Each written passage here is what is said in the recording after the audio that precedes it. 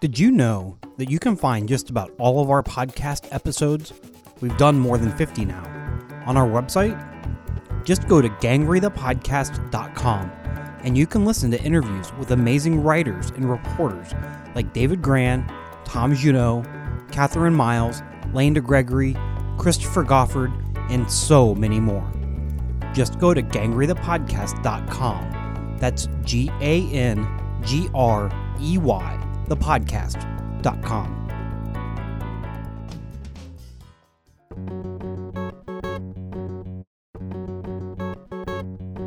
Welcome to Gangrey the Podcast.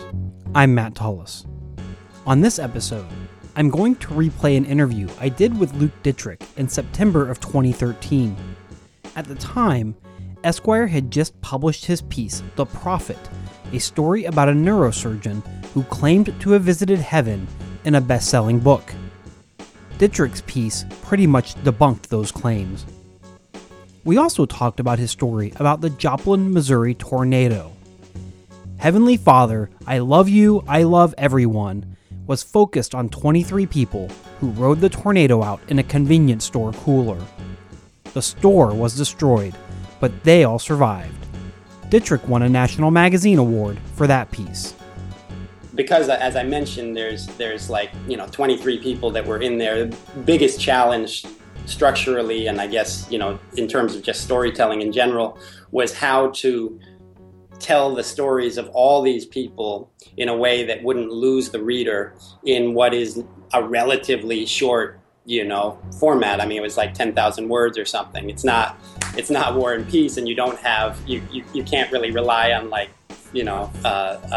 a list of all the characters at the beginning. You need to somehow help the reader keep track of all these different characters.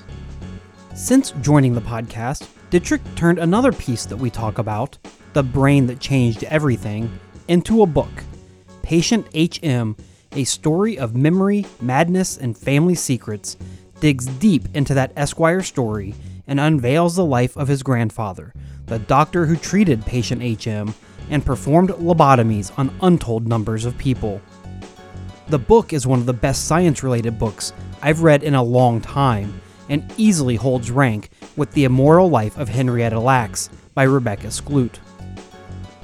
Dittrich said this about one part of the story where the neuroscientist he is writing about mentions his grandfather.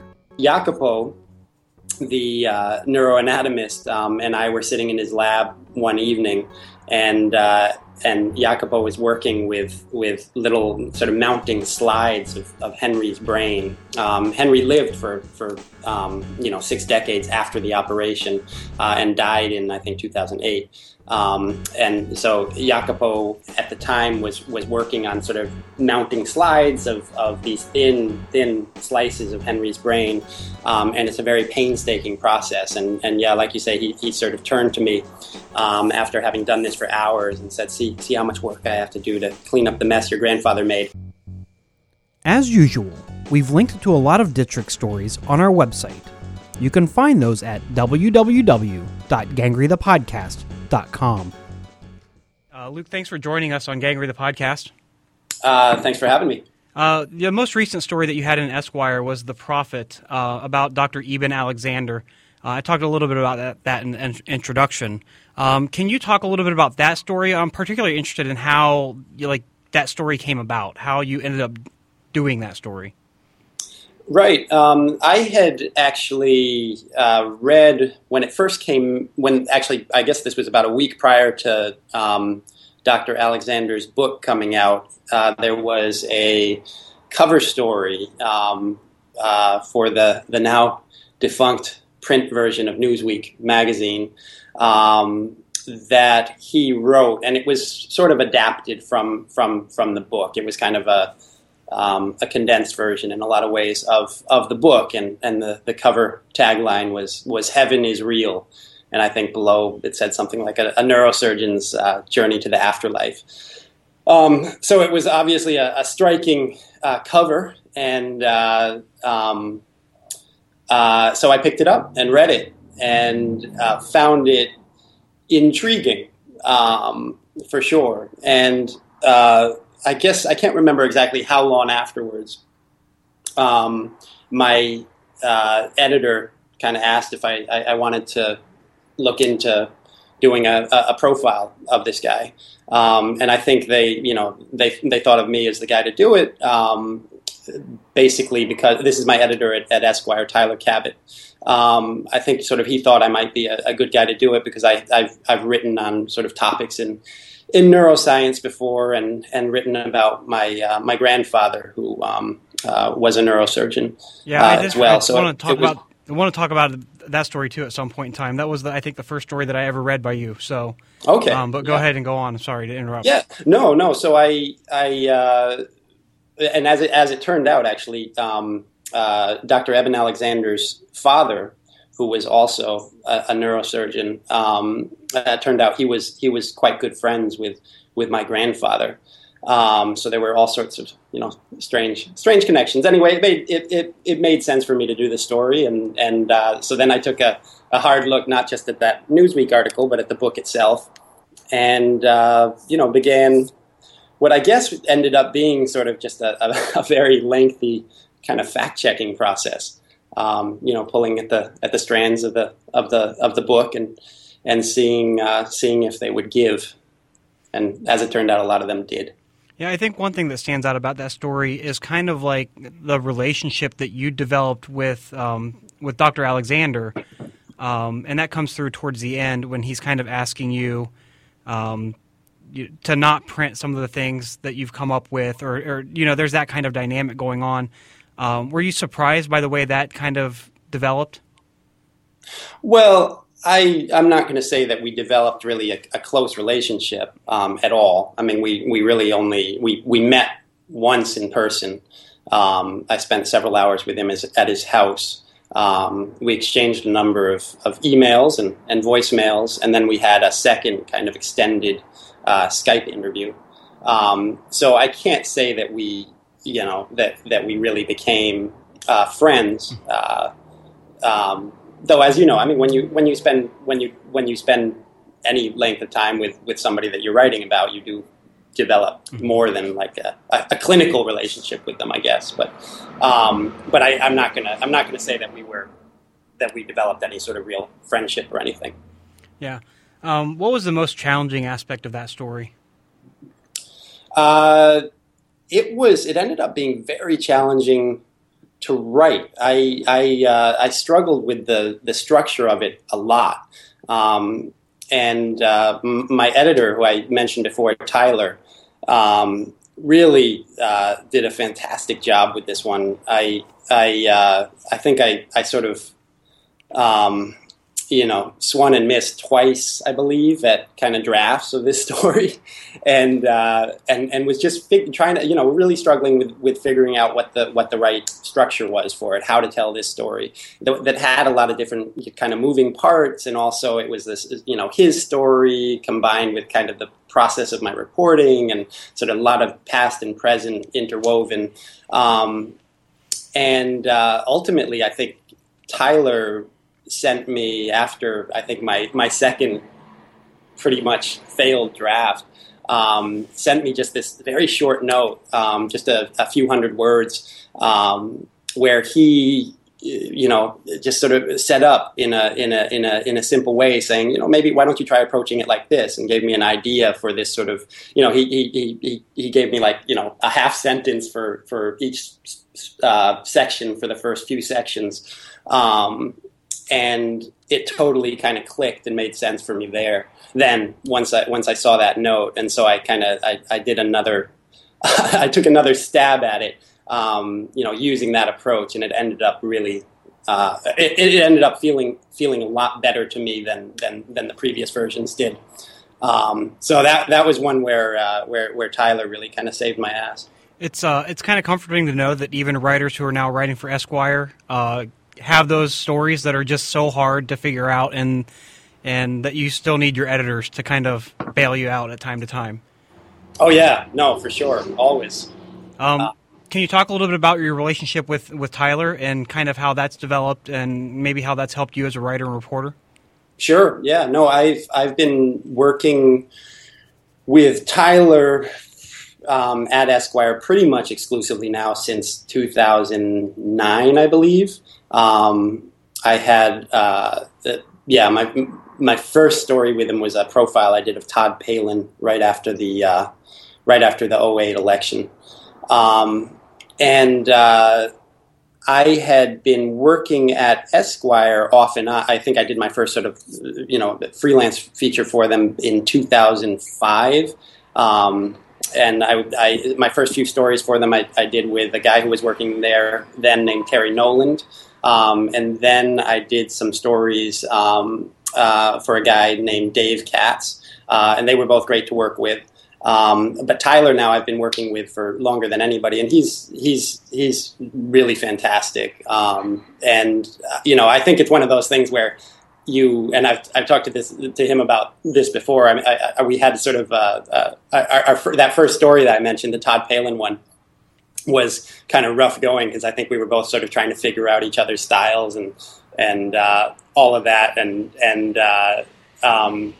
it's kind of a weird sort of courtship when you're first working with an editor, and you're trying to prove yourself and they're trying to prove themselves, and it can get a little mildly contentious. But now it's this very comfortable relationship where we work together on enough stories together, where especially and we've worked under pressure quite a few times. We've done quite a few stories where we've had really killer deadlines and managed to pull it off. So I think there's a real comfort and a real sort of sense that we trust each other. I mean, I now trust Tyler's kind of view implicitly. I mean, we'll still argue about things, but when he feels strongly about something, I tend to give him the benefit of the doubt, and I think that he's probably the same way with me. So we kind of we trust each other's abilities, and it's a good place to be with an editor for sure. Yeah, I mean, that seems like something that takes some time to develop as well. Definitely. I mean, I think, what is it, 2009? So it's been almost 4 years now. It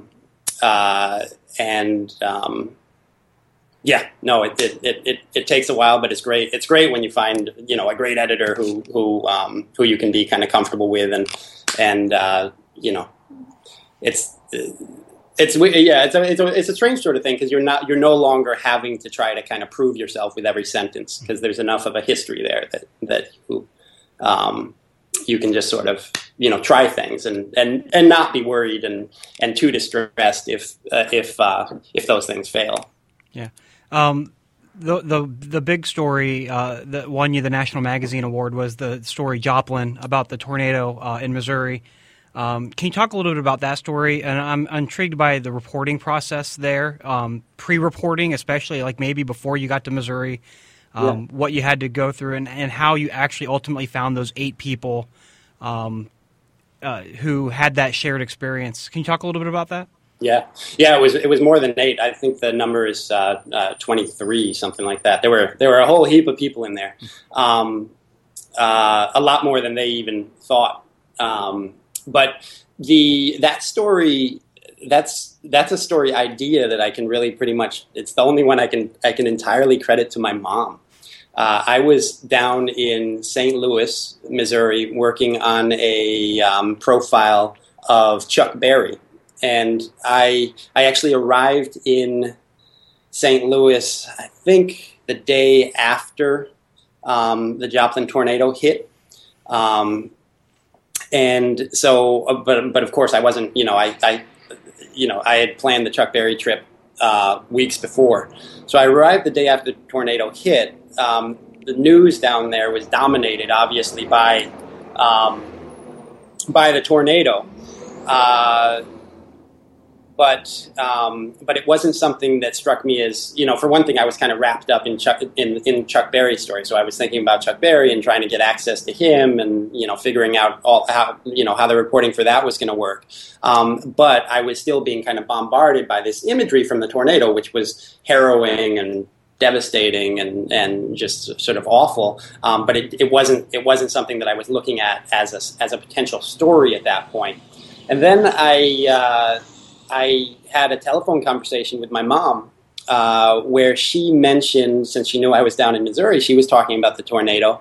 And she mentioned having heard something on NPR about some folks who had been stuck in a cooler, and there had been some sort of YouTube video, and they had talked to the kid who had shot the YouTube video, who had shot, like, it was an iPhone video that he had then put on YouTube. And she said that she didn't see the video, but she heard some of the audio from it on NPR, and that she suggested I take a listen to it. So I went to YouTube, watched this, 5-minute, 40-second long, whatever it was, iPhone video that a guy named Isaac Duncan had shot. And it was some of the most kind of, I don't know, just sort of powerful media that I'd ever experienced. It was, you may have heard it. It's this intensely emotional and harrowing kind of visceral document of what I imagine it might be like to be in a situation like that. Just the noise of the tornado, the screams of the people, the sounds of the building being torn apart as these people were, taking shelter together in this beer cooler.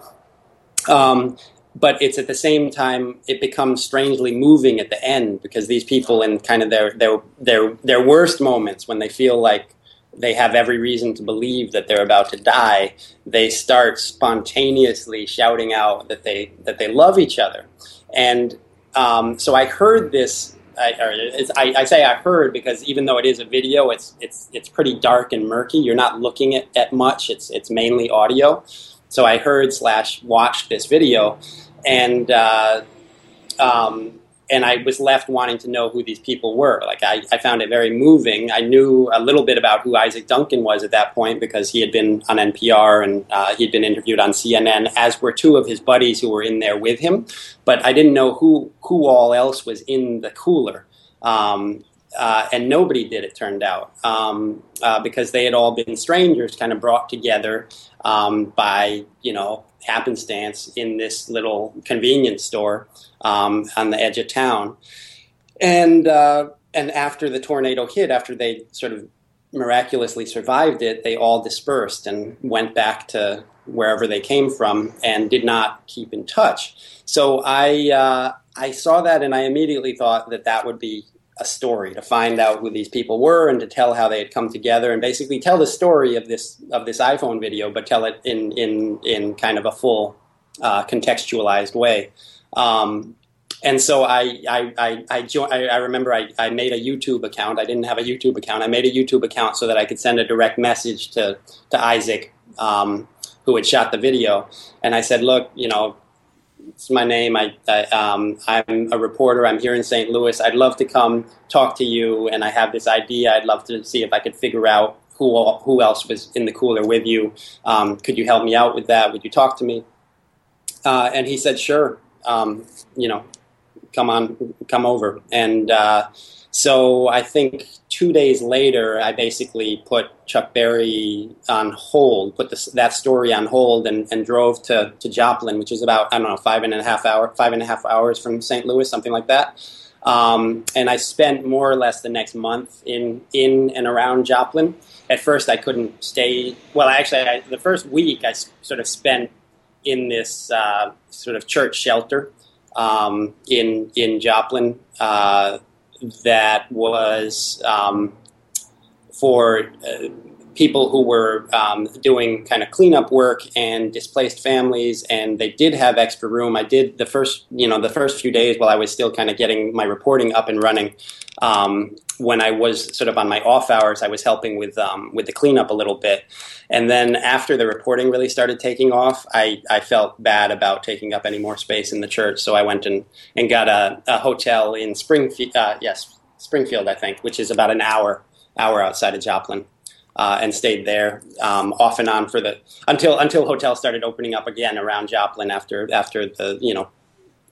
some of the initial cleanup work had been done. But yeah, it was about 4 weeks start to finish in the reporting, sort of tracking down these various individuals, and it ended up being a lot of, crawling through the debris of this convenience store that had been demolished, and trying to find clues there, and going into the wrecked automobiles, which were still all around, and trying to figure out if any of them had belonged to people that were in there, and it turned out that they had, and just, you know, asking every single person I could if they, you know, could help me connect with people who were in there. And it was, I think it probably took me 3.5 of those 4 weeks to actually find everybody. And as I found them all, I just basically had individual interviews with all of them, and kind of figuring out what all their stories were. I mean, it was a fairly simple story as far as that went. It was really just trying to get their stories, figure out how those stories all came together that day, and yeah, that was that. I hope the traffic noise isn't too bad here. Oh, I think we're all right. Okay, good. The structure. Did you kind of envision that structure before you started reporting, using the vignettes of each group of people?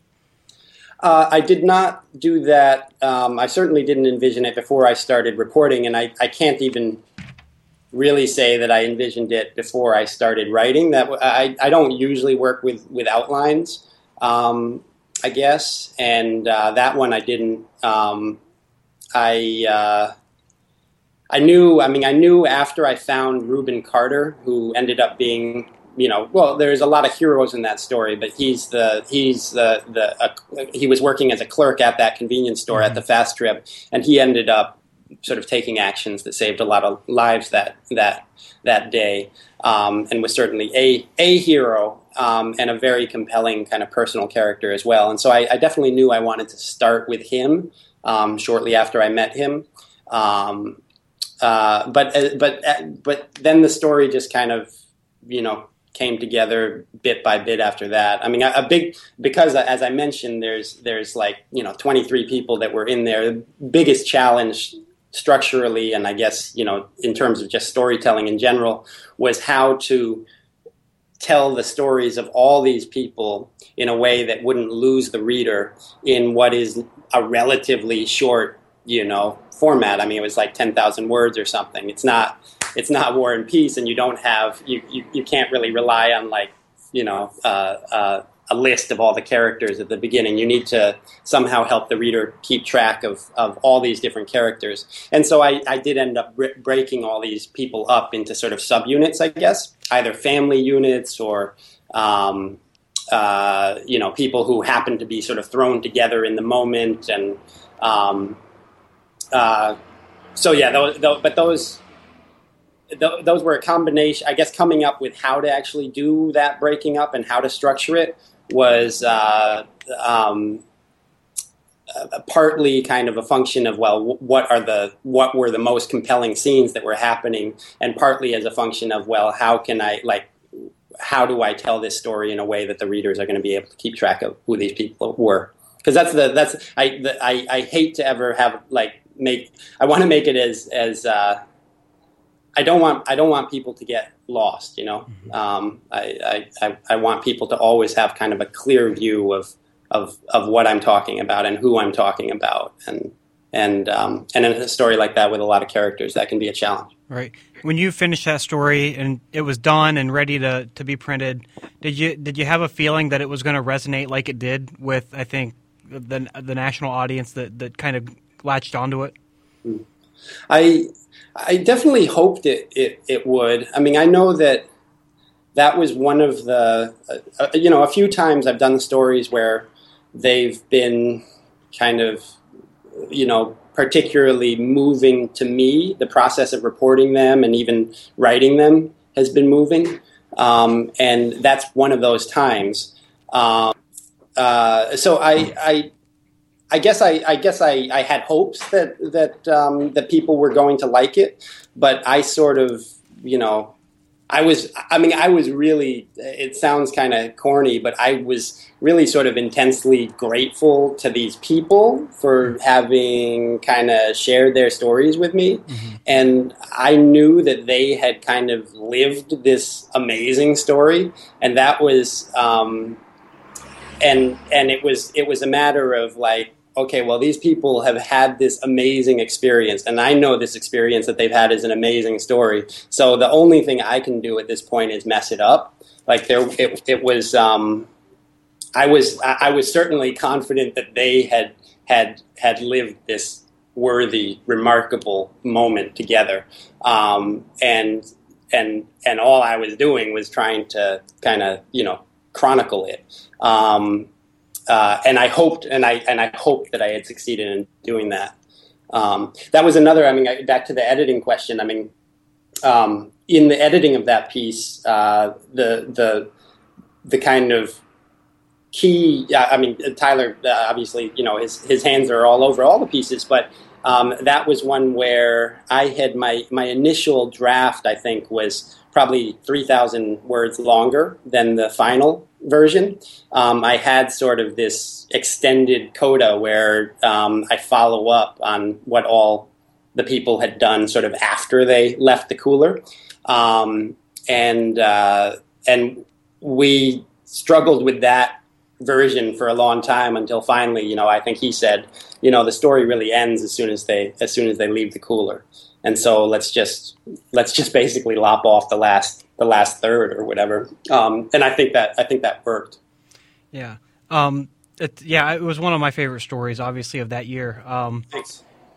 The first story that I ever read by you was The Brain That Changed Everything.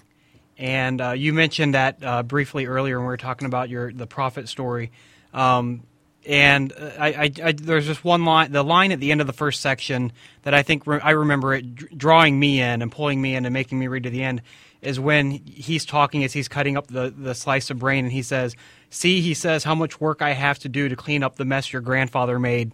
Can you talk a little bit about that story and kind of what that was like to report on something that is kind of personal, but also kind of not, if that makes any sense? Yeah, no, it makes total sense. And the story is, I mean, what the guy who said that line that you quoted is Jacopo Annese, Dr. Jacopo Annese, who's a neuroanatomist at UC San Diego. And he works at a place, he founded this place called the Brain Observatory.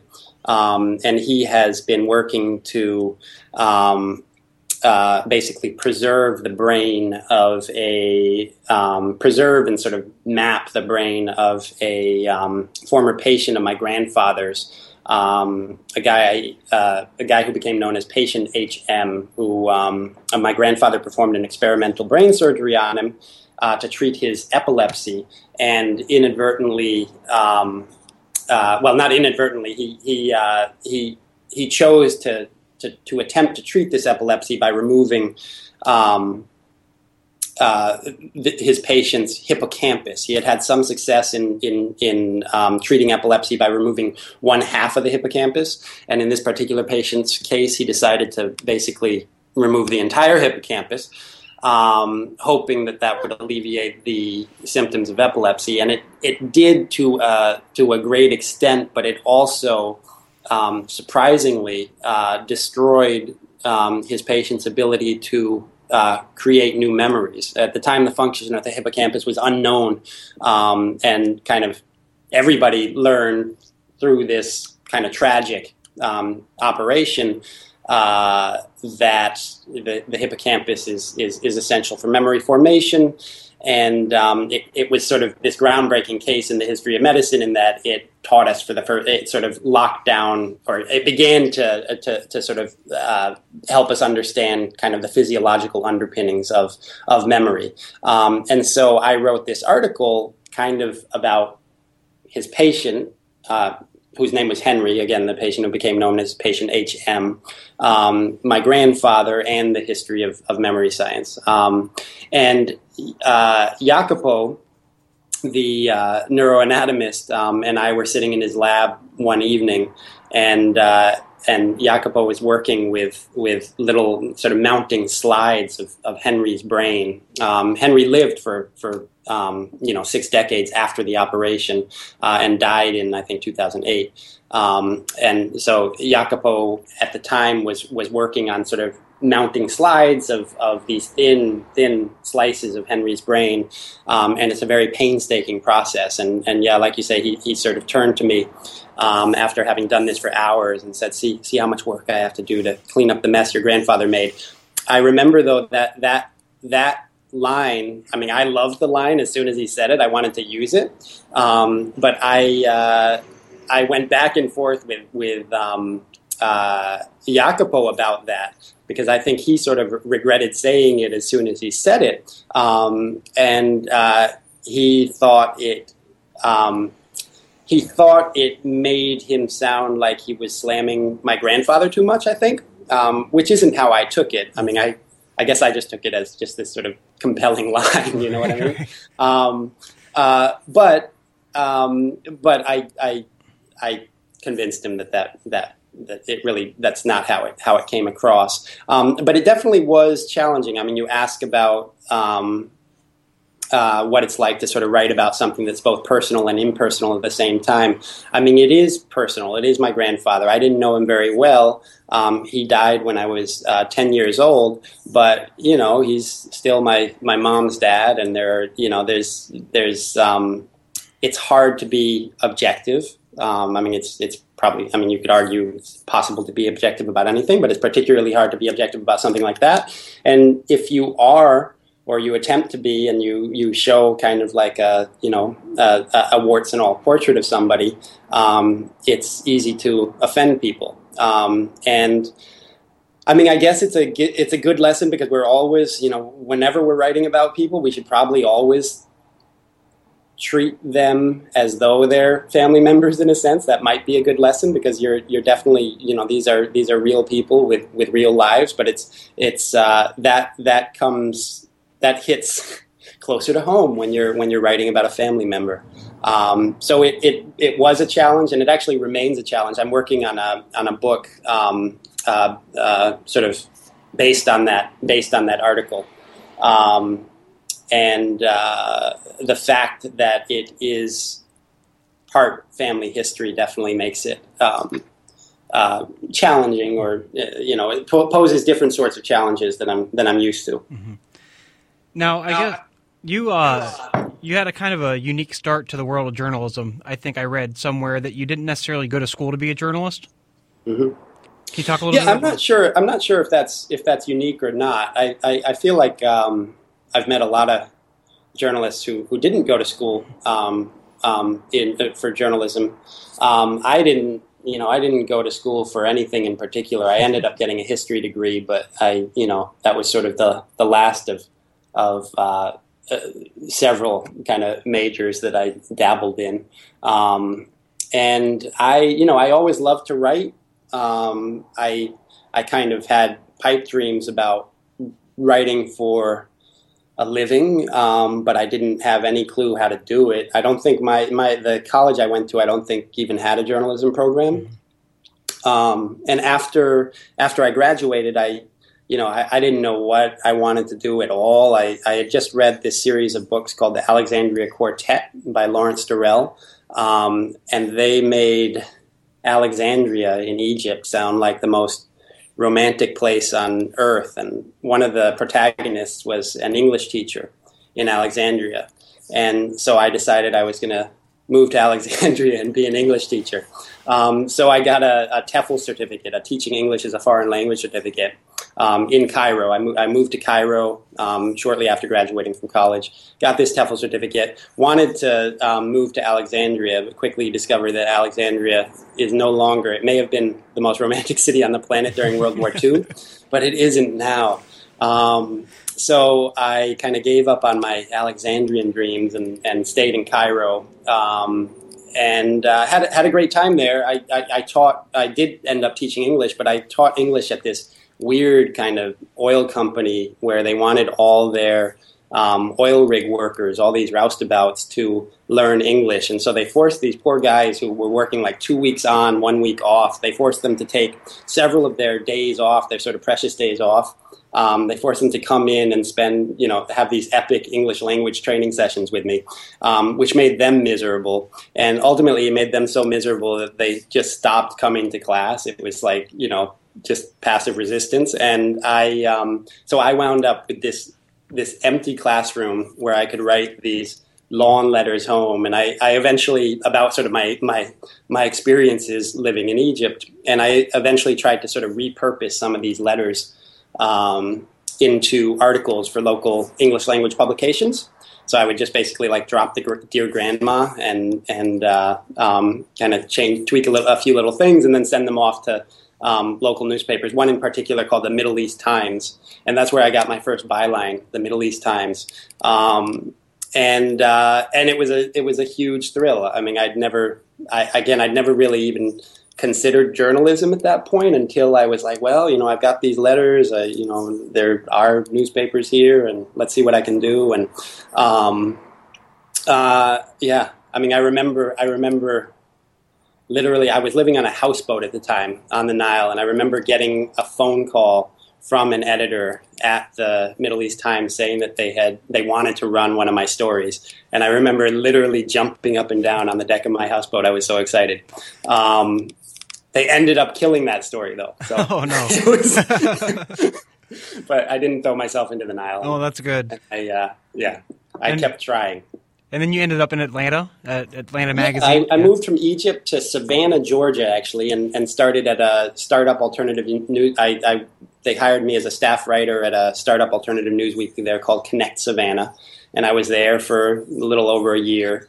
Then I took a little bit of time in Mexico, and then I went to Atlanta, and I did some freelance work for the Oxford American. And I kind of used those clips, I guess, to get a job at Atlanta Magazine as a staff writer. And I was there for years. That was great. I had some other great editors there, a guy named Lee Walburn and a woman named Rebecca Burns. And had a fantastic time there. Made some great friends, among them Justin Heckert, who is an amazing writer who hired on at Atlanta Magazine while I was there. And Justin was our first Gangrey podcast guest, so nice to have the full circle here. And he told me when I mentioned that I was going to be interviewing you for a podcast to read Possessed, which was a story you had in Atlanta Magazine back in November 2003. And I found it in the Google Books, and I read it, and again, very nicely done. So, thank you very much. Justin and I, that story ran in the first issue that Justin and I both had features in. He had this amazing story about spelling bees, and he basically followed one girl named Athena as she made her way through kind of not the professional, but the top tiers of the spelling bee circuit. Yeah. Anyway, it was great story. Yeah. What do you like to read? I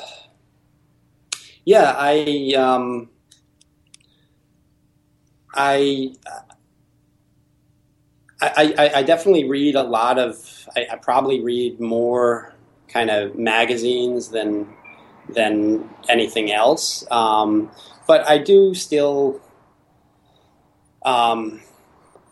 I still read fiction when I can. I probably don't read as much as I should, but I mean, I recently read. Let's see, there's a great George Saunders collection of short stories called 10th of December. I hope I'm getting that right. It's not. I hope that's the date.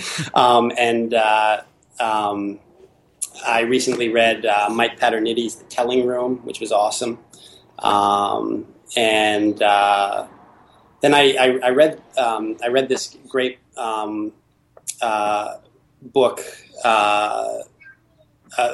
written by I want to say David Lipsky about a road trip he took with David Foster Wallace which was fantastic, and actually inspired me. I've always loved David Foster Wallace's nonfiction, and I've read some of his short stories, but I've never actually tried to tackle Infinite Jest before. So I recently picked that up, and I'm looking forward to digging in. I've tried twice, and I've failed both times. So it's sitting on my dresser, and at some point in time, I will make it through if it takes me an entire summer of doing nothing but like hiding.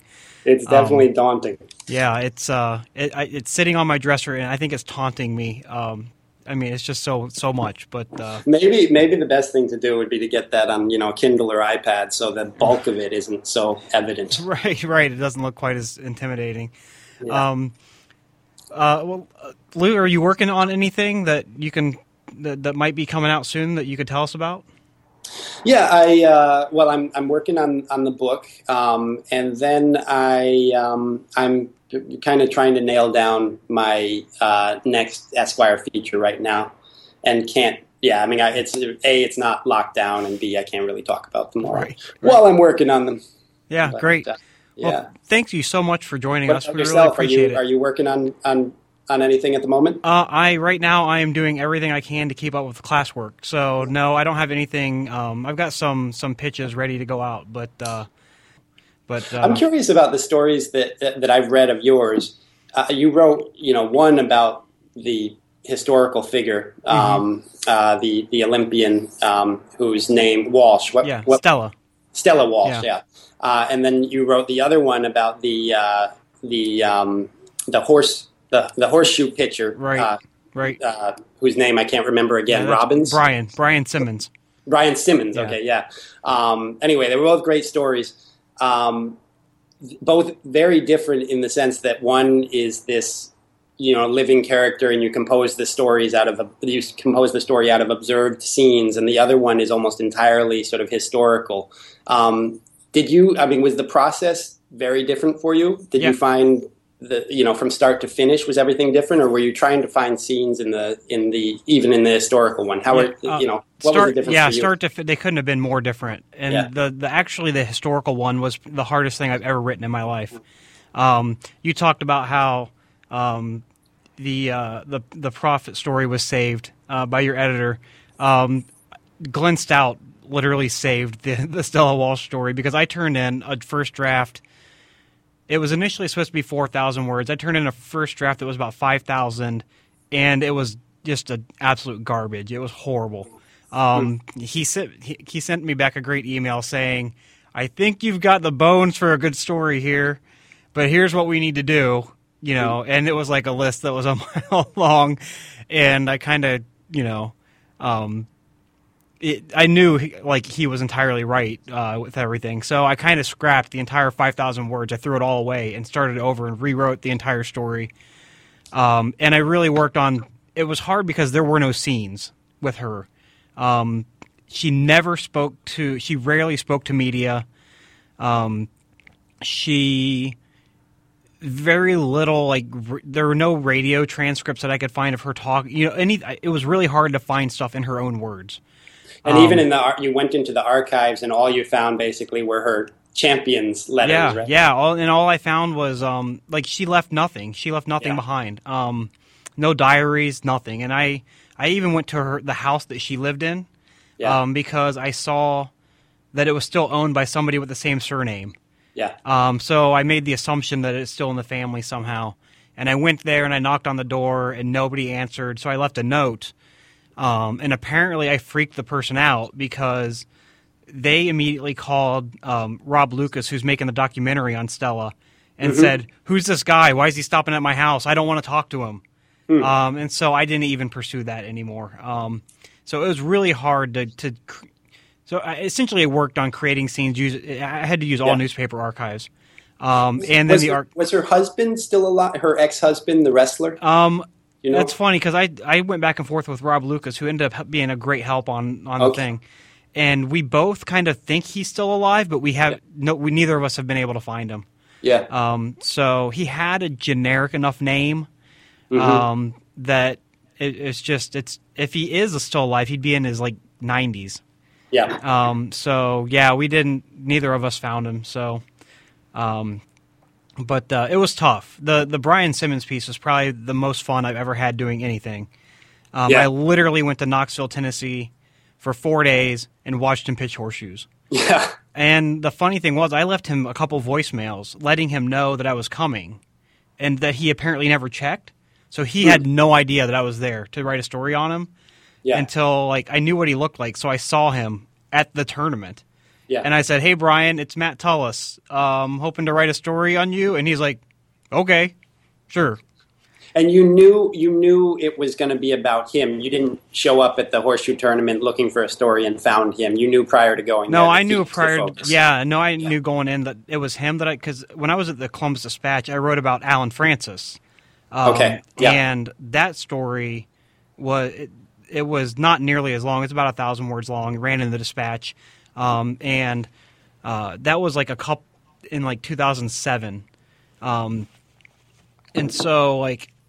I had been keeping track of him, seeing what's going on with his career, because he just keeps winning and winning, and I kept checking it, and I kept thinking maybe someday I'll pitch something on him to a bigger magazine or something. And then I just happened to check and saw that he had lost twice in a row. Yeah. And I was like, okay, I've got to write about the guy who beat him, especially when I went back and saw that the last guy who had beaten him was the same guy. And then there had been this like decade in between. And I found like one newspaper story that talked about health issues that Brian had in between, and that's why he hadn't been pitching. And so I had pitched that story all over the place, and was getting like the nicest rejection letters ever. Like Sports Illustrated said, if it's 2008, we run this story in a heartbeat, but we don't have the pages to do it anymore. And it just happened to be like the day I got that email back from the editor at Sports Illustrated. Glenn Stout put out the call for SB Nation long form. Okay. So I had the pitch. I mean, I was like, okay. So I turned around and I shipped it off to Glenn, and like later that day he called me and said, "Let's talk about this." So, so that was a lot of fun. I just sat there and watched, and the whole time I'm there, I'm thinking, that my being there was making him nervous, and that's why he was doing so poorly. And I brought that up with him multiple times. I was like, please tell me that my being here isn't like making you nervous and freaking you out. And he kept saying, no, it's this goddamn clay. It's horrible. This clay's horrible. Yeah. And so, I mean, I was really nervous that I was the one making him not, just being there changes so much. And he swore to God that wasn't the case. So, but he was hurt. I found out later. I didn't find out until after the tournament that he had essentially a broken ankle that he was pitching on. So, because I called him, I just called him and asked, how things were and what were, how the ride home was and everything. And he's like, "Well, I got to go to the doctor because I think my ankle's broken." And I was like, "Did you know about this before?" He's like, "Yeah, I knew about it before, but I wanted to go pitch horseshoes." And so yeah, he was that was such a fun story to do. So, but I like kind of offbeat sports stories. And so I kind of just I had a piece in Sports on Earth a couple weeks ago on a cameraman at the PGA Championship. The guy up in the tower on the 18th green, just like what it's like to record golf's defining moments, through the lens of a camera, and that was a lot of fun. So yeah, I like doing sports, but I don't like necessarily to do the game stuff. So although I am doing high school football tomorrow night for the local newspaper, so that's always interesting. So all right, but well, it's thanks a lot. I mean, it's been fun. Yeah.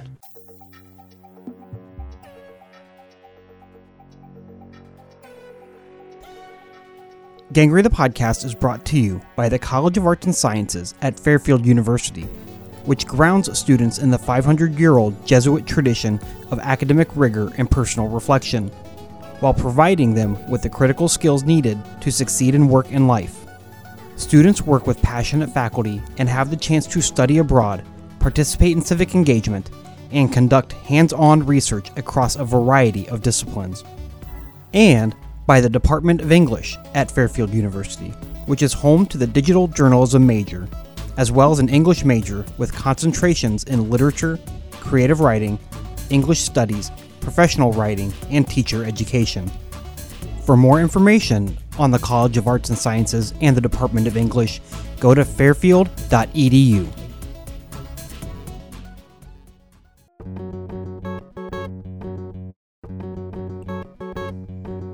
That was an interview I did with Luke Dittrich back in September of 2013. He has since written the amazing book, Patient HM, a story of memory, madness, and family secrets, published by Random House, and now available in paperback. As usual, we've linked to a lot of Dittrich stories as well as the book on our website. You can find that at www.gangrythepodcast.com. Stay up to date with the podcast by following us on Twitter. That's at Gangry Podcast. Gangry is spelled Gangrey. You can also like the podcast on Facebook. You can subscribe to Gangry the Podcast on iTunes, SoundCloud, or any Google Play app. Just search Gangry. That's Gangrey Podcast. Gangry the Podcast is produced in Donnarumma Studios at Fairfield University. It's made possible by the College of Arts and Sciences and the Department of English at Fairfield U. This episode was hosted and produced by yours truly. I'm Matt Tullis. Thanks for joining us.